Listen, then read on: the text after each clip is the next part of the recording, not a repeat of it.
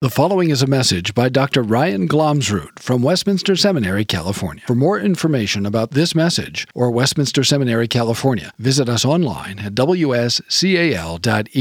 or call 760-480-8474. Online, wscal.edu or call 760-480-8474. Let's pray together.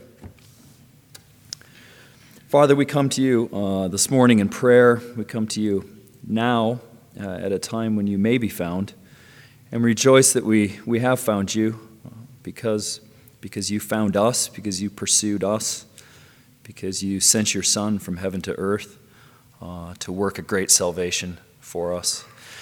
Indeed, Father, how blessed we are, how happy we are that our sins have freely been forgiven. And so we ask you this morning to help us to pause, to quiet our hearts and minds, and reflect for a few moments upon your goodness and mercy to us in the Lord Jesus. Open our eyes to things we might learn from your word, we pray. In Jesus' name, amen. Please be seated. Please turn with me to 2 Corinthians, to the end of chapter 5. We're going to start reading in verse 20 of chapter 5. While you're turning there, we'll read a large passage this morning. It's good to reflect, to meditate on small phrases of Scripture, but it's sometimes good to take in a wider scope and to hear and read together larger passages. And so we'll read from verse 20 of chapter 5 all the way into chapter 8. Actually, right around to Paul's commendation of Titus in chapter 15, or verse 15 or 16 of chapter 8. So let's hear and read together the Word of God. Therefore, we are ambassadors for Christ, God making known his appeal through us. We implore you on behalf of Christ, be reconciled to God. For our sake, he made him to be sin who knew no sin, so that in him we might become the righteousness of God. Working together with him, then, we appeal to you not to receive the grace of God in vain. For he says, in a favorable time I have listened to you, and in a day of salvation I have helped you. Behold, now is the favorable time. Behold, now is the day of salvation. We put no obstacles in anyone's way, so that no fault may be found with our ministry. But as servants of God, we commend ourselves in every way, by great endurance and afflictions, hardships, calamities, beatings, imprisonments, riots, labors, sleepless nights, hunger, by purity, knowledge, patience, kindness, the Holy Spirit, genuine love, by truthful speech and the power of God, with the weapons of righteousness for the right hand and for the left, through honor and dishonor, through slander and praise. We are treated as impostors, and yet are true, as unknown and yet well known, as dying, and behold we live, as punished, and yet not killed, as sorrowful, yet always rejoicing, as poor, yet making many rich, as having nothing, yet possessing everything. We've spoken to you freely, Corinthians. Our heart is wide open. You are not restricted by us, but you are restricted in your own affections. In return, I speak to you as children. Widen your hearts also. Do not be unequally yoked with unbelievers. For what partnership has righteousness with lawlessness? Or what fellowship has light with darkness? What accord has Christ with Belial? Or what portion does a believer share with an unbeliever? What agreement has the temple of God with idols? For we are the temple of the living God. As God said, I will make my dwelling among them and walk among them, and I will be their God, and they shall be my people. Therefore go out from their midst and be separate from them, says the Lord, and touch no unclean thing, and then I will welcome you, and I will be a father to you, and you shall be sons and daughters to me, says the Lord Almighty. Since we have these promises, beloved, let us cleanse ourselves from every defilement of body and spirit, bringing holiness and completion in the fear of God. Make room in your hearts for us. We have wronged no one. We have corrupted no one. We have taken advantage of no one. I do not say this to condemn you, for I said before that you are in our hearts, to die together and to live together. I am acting with great boldness towards you. I have great pride in you. I am filled with comfort. In all our affliction, I am overflowing with joy. For even when we came into Macedonia, our bodies had no rest, but we were afflicted at every turn, fighting without and fear within. But God, who comforts the downcast, comforted us by the coming of Titus, and not only by his coming, but also by the comfort with which he was comforted by you, as he told us of your longing, your mourning, your zeal for me, so that I rejoiced still more. For even if I made you grieve with my letter, I do not regret it, though I did regret it, for I see that the letter grieved you, though only for a while. As it is, I rejoice, not because you were grieved, but because you were grieved into repenting. For you fell to godly grief, so that you suffered no loss through us. For godly grief produces a repentance that leads to salvation without regret, whereas worldly grief produces death. For see what earnestness this godly grief has produced in you, but also what eagerness to clear yourselves, what indignation, what fear, what longing, what zeal, what punishment. At every point you have proved yourselves innocent in the matter. So although I wrote to you, it was not for the sake of the one who did the wrong, nor for the sake of the one who suffered the wrong, but in order that your earnestness for us might be revealed to you in the sight of God. Therefore we are comforted. And besides our own comfort, we rejoice still more at the joy of Titus, because his spirit has been refreshed by you all. For whatever boasts I made to him about you, I was not put to shame. But just as everything we said to you is true, so also our boasting before Titus has proved true. And his affection for you is even greater, as he remembers the obedience of you all, how you received him with fear and trembling. I rejoice because I have perfect confidence in you. We want you to know, brothers, about the grace of God that has been given among the churches of Macedonia. For in a severe test of affliction, their abundance of joy and their extreme poverty has overflowed in a wealth of generosity on their part. For they gave according to their means, as I can testify, and beyond their means, of their own free will, begging us earnestly for the favor of taking part in the relief of the saints. And this, not as we expected, but they gave themselves first to the Lord, and then by the will of God to us. Accordingly, we urged Titus, as he had started, so he should complete among you this act of grace. But as you excel in everything, in faith, in speech, in knowledge, in all earnestness, and in our love for you, see that you excel in this act of grace also. I say that not as a command, but to prove by the earnestness of others that your love also is genuine. For you know the grace of our Lord Jesus Christ, that though he was rich, yet for your sake he became poor, so that you by his poverty might become rich. And in this matter I give my judgment. This benefits you, who a year ago started not only to do this work, but also to desire to do it. So now finish doing it as well, so that your readiness in desiring it may be matched by your completing it out of what you have. For if the readiness is there, it is acceptable according to what a person has, not according to what he does not have. I do not mean that others should be eased and you burdened, but that as a matter of fairness, your abundance at the present time should supply their need, so that their abundance may supply your need, that there may be fairness. As it is written, whoever gathered much had nothing left over, and whoever gathered little had no lack. And then follows the condemnation of Titus, and just one more verse at the end of chapter 8 here, in verse 24. So give proof before the churches of your love and of our boasting about you to these men. So far the reading of God's word.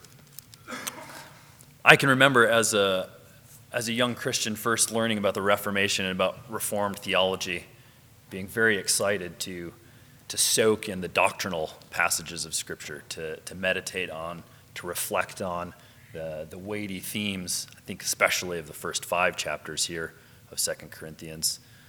eager to get into doctrine, and rightly so. There are wonderful things in the first 5 chapters of 2 Corinthians here.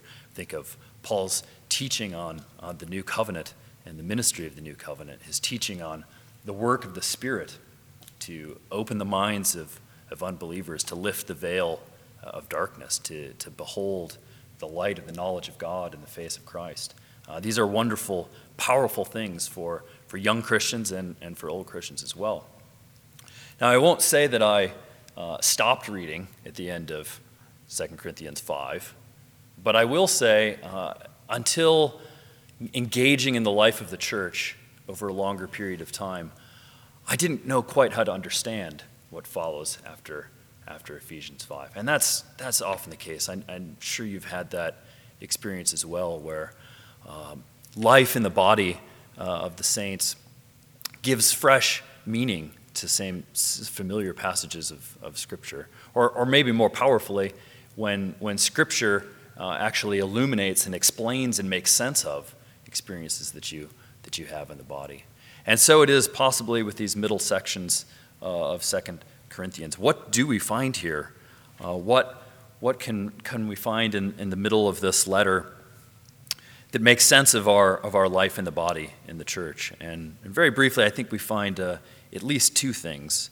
We find here Paul issuing 2 calls, using maybe 2 modes of expression, maybe 2 tones of voice, a call to repentance in the first instance, and then a call to demonstrate the gratitude that the Corinthian believers have for the reconciliation and the repentance that they've experienced. We find these 2 calls, and Paul moves fairly fluidly back and forth, really, between the 2.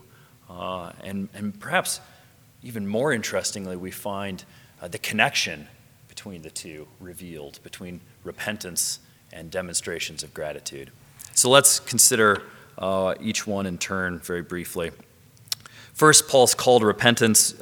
Back to the beginning of the passage that we read in chapter 5, verse 20. Look with me here. We see Paul writing very plainly as an ambassador for Christ. He's making God's appeal to the Corinthians known, and he implores the Corinthians on behalf of Christ, be reconciled to God. This is the call to repentance, the call to be reconciled. Again, in chapter 6, at the very beginning here, in verse 1, he appeals to the Corinthians. Don't receive the grace of God in vain, he says. It's interesting thinking about doctrinal passages. Verse 21, this great passage, this meaty passage about the double imputation that's at the heart of the gospel, is bracketed on each side, the beginning and the end, by a call to repentance. That's how Paul delivers this doctrinal passage, with calls to repentance on each side. And then Paul goes on in verse 2 and 3 with a quotation of Isaiah 49 and Isaiah 55 and allusions in Psalm 32 that we just sung. In the favorable time I've listened to you, and in the day of salvation I have helped you. The implication is now is the time of the Lord. He is here to be found. Seek him is the call that Paul issues here.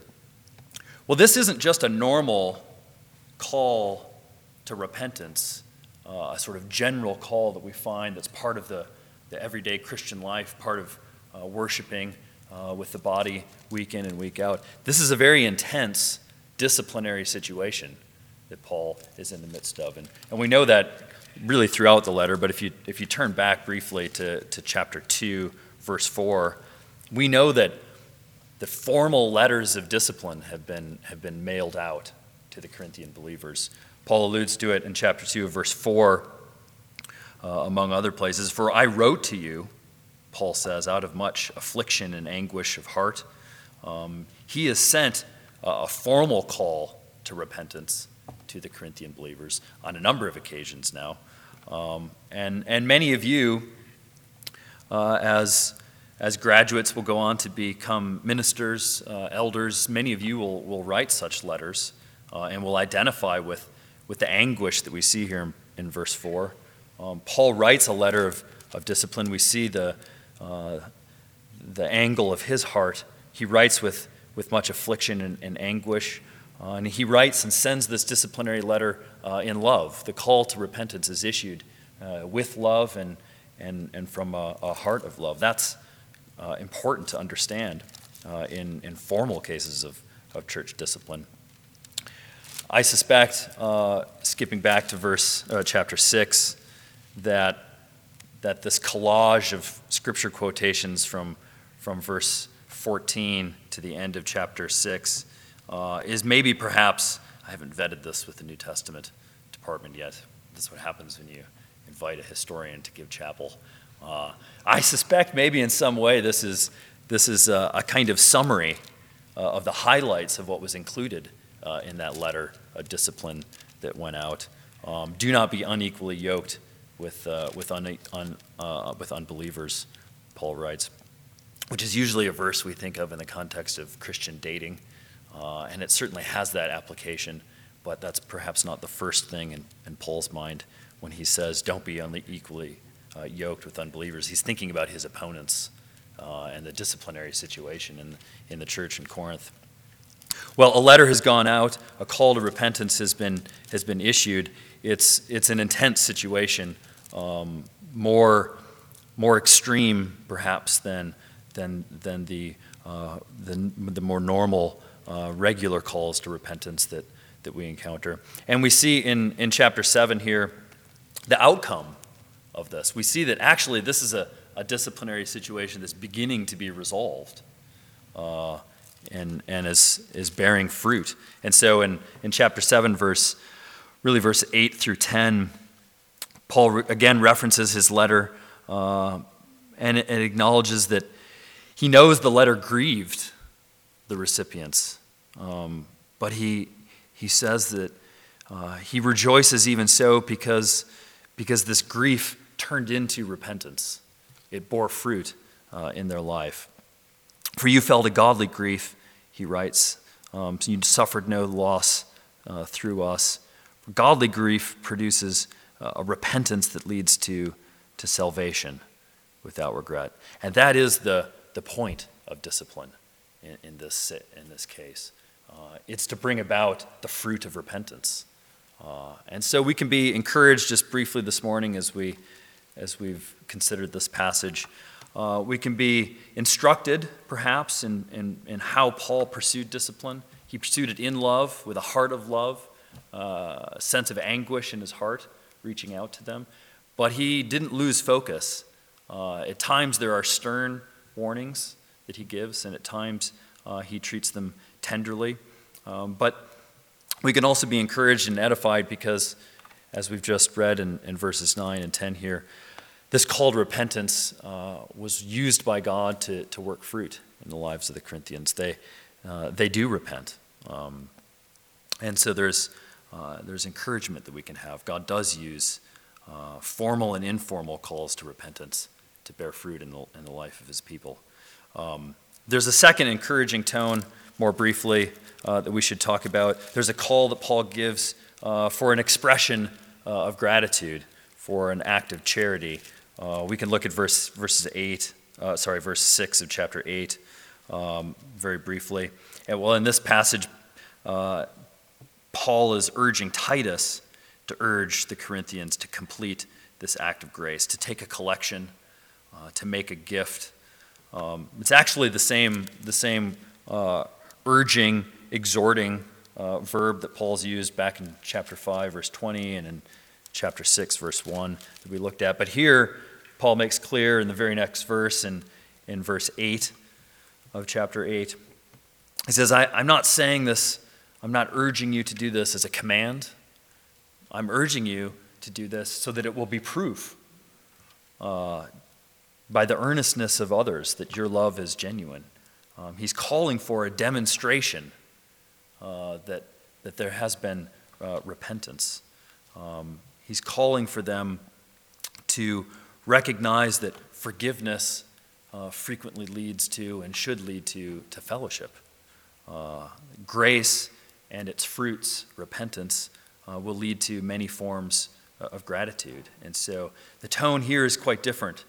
It's a gentle pleading for them to demonstrate their gratefulness. Well, let's hear these two calls, these two tones of voice, the call to repentance and the call to demonstrate gratefulness and gratitude to God for the reconciliation that we have to him this morning.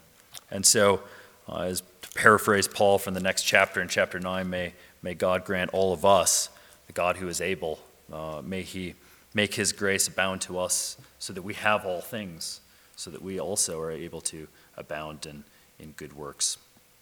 Let's pray. Father, we have great confidence in you because of and through the person and work of your Son, our Lord Jesus Christ, and because of the application of his work in our lives by the Holy Spirit. Help us to hear the call to repentance and help us to demonstrate the gratefulness that we have been reconciled with you through acts of love. Our sufficiency, Father, comes from you, and may that always be now and forever. For we ask in Jesus' name, amen. Copyright 2015, Westminster Seminary, California. All rights reserved. You are permitted to reproduce and distribute this material in any format, provided that you do not alter the wording in any way and that you do not charge a fee beyond the cost of reproduction. For web posting, a link to this document on our website is preferred.